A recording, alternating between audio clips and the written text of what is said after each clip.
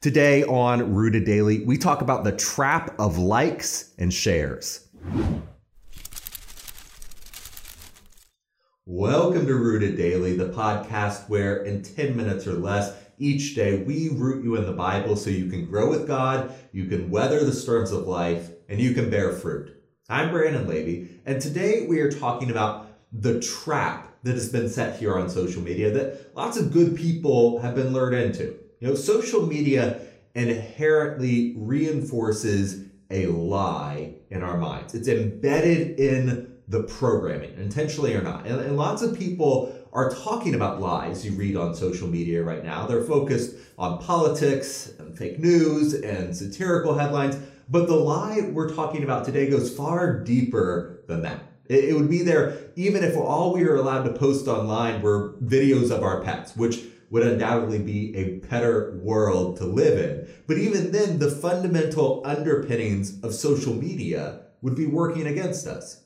You may have heard about the changes that Instagram is testing right now. And really, it's the reason I wanted to talk about this today. They're trying to hide the like count on posts. You'll still be able to like posts, and that presumably will still drive their algorithm, but those likes won't be visible to others. And the head of Instagram said this was in an effort to depressurize the platform. And he said it's to make it less of a competition and give people more space to focus on connecting with people that they love, things that inspire them.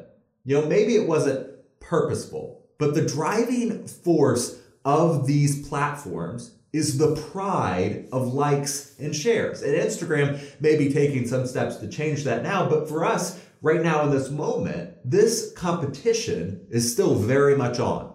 Now, this isn't a frivolous discussion. We're not talking about social media just to be relevant. About 80% of Americans use some kind of social media. Far more than half use it regularly, and a growing number use it compulsively, multiple hours a day. This is a huge portion of our life and the life of our neighbors, whether we like it or not. And so it's important that we know how these platforms work. Each one is obviously a little different, but the bottom line is a huge number of data go into a platform, and an algorithm is used to determine which data each individual user will see. The predominant way that's done is through user feedback or engagement, like likes or shares, retweets, etc. And that's the reason we ask you to share and subscribe to this channel on YouTube and to the page on Facebook, because that not only helps us reach more people in your network, but it improves our standing with the algorithms generally too. So people you or I may have never met might be able to hear this podcast and the gospel. That's just the way these sites work. They're designed to detect relevant content based on engagement, to keep users on the platform as long as possible, and therefore seeing as much advertising content as possible. That's not necessarily good or bad. It's just the way this ecosystem operates, and we as Christians need to learn to adapt to it, recognizing its advantages and its dangers. And unfortunately, we have a tendency to look at the surface level of this new online world that we're operating in, rather than what's going on underneath the hood. We complain about nasty posts and false information, which we should, but there's a bigger danger afoot. With the use of these algorithms that are generally shrouded in some mystery, most platforms don't tell us exactly how they work. By doing that, they've essentially set up a game for us to play. And just like any other game, there are winners and there are losers. It's like the high school cafeteria all over again, but on a massive scale. A game of popularity that can now be statistically measured based on likes and shares and reach. And these platforms have figured out how to make the prideful games of adolescence extend throughout our entire lives, from when we're at work to when we become parents to when we die. Just like, think about wedding photography on Instagram, a ceremony that is supposedly to represent a covenant before God is measured by how many likes the pictures get. The like is the new symbol of social status, and our enemy loves it. Satan has been handed on a platter a mass-produced gateway to pride. Proverbs 6:16 through 19 lists 7 traits that God despises, and the very first is haughty eyes or pride. God hates pride. It's sin. And he warns us that pride will eat us alive. How many Bible stories do we read where pride destroyed a person? We can probably think in our life too of example after example where pride went before destruction, like we read in Proverbs 16:18. Pride is corrosive. It eats at our hearts. We've all heard about the dangers of pride. We know arrogance and self-centeredness and self-exaltation, they're incompatible with our faith. If you haven't heard it explicitly, you know it intuitively. We must steer clear of pride. Yet far too often we still struggle with it. The warning is there in stories like Ananias and Sapphira and Jonah and the Pharisees. Yet it's still so easy to get swept away by this undercurrent. And all of us are in danger here. Pride is tucked away in every single human heart, and social media is designed to feed on that inner arrogance. It's important, it's so important that we recognize this danger, that the threat social media poses, it's not just in the content that's shared, but it's in the underlying design that pushes us toward pride.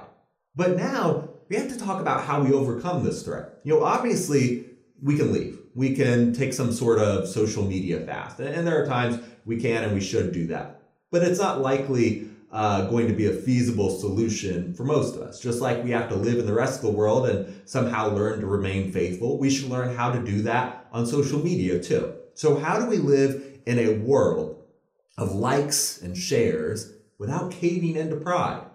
If you look at the different discussions of pride in the Bible, and there are a lot of them, but many seem to come back to the same cause of forgetfulness. Think to James 4, when he talks about those businessmen who said that they were going to this or that city, they're going to spend a year there, they're going to make money. But James called it boasting because they forgot that God was actually in control. It should be done if it's the Lord's will, is what he said. That's what pride truly is. It's glorifying yourself because you forget that it's actually God that deserves all of the glory and all of the honor and all of the power. I think that's why God despises pride so much. It's taking away the glory that belongs to him. And in the same way, online, we get caught in this trap of likes and shares because we forget that the glory should go to God. If we refuse to give glory to ourselves or give glory to anyone else and give it all to God, we won't get trapped by social media